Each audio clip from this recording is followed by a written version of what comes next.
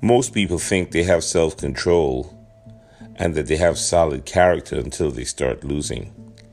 There's nothing like losing over and over again to test your character, to test your mettle, and to test whether or not you truly have self-control. When you have self-control and you're losing, you're not bitter. When you have self-control and you're losing, you're not blaming anyone else. When you have self-control and you're losing, your body language doesn't look like you're defeated and down.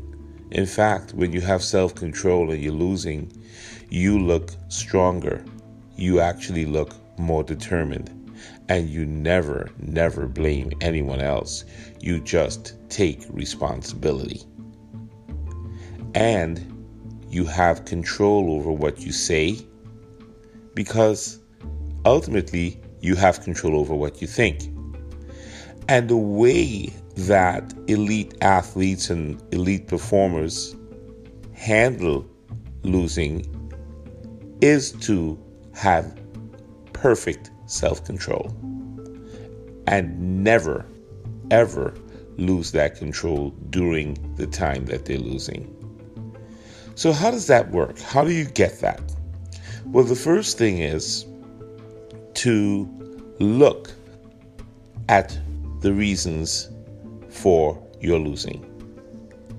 And by looking, I mean really looking. Is it one, because you lack effort and you're not really trying and you're not giving 110%? If that's not the case, well then look at technique and skill set.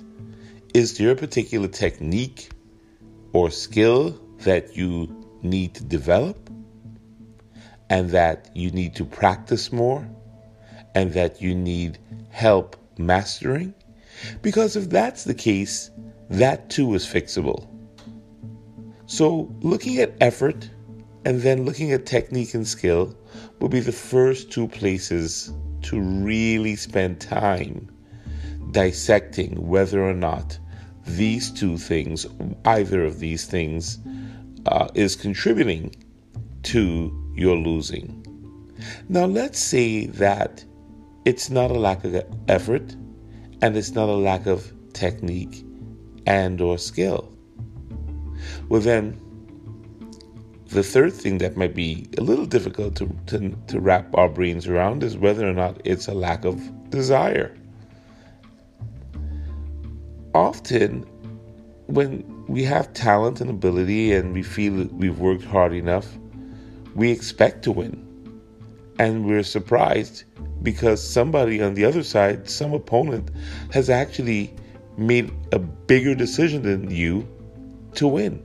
And they're just grittier about what they want and more intentional because they have more desire. So one of these three things is usually a major reason for losing. It's always tempting to look at the team or look at other circumstances, and certainly those things may contribute to losing. But ultimately, it does boil down to level of effort, level of skill or technique, and level of desire, level of want. I invite you to think through this as we begin to approach how we're going to win and change the pattern of losing. I hope this has been helpful. Be intentional.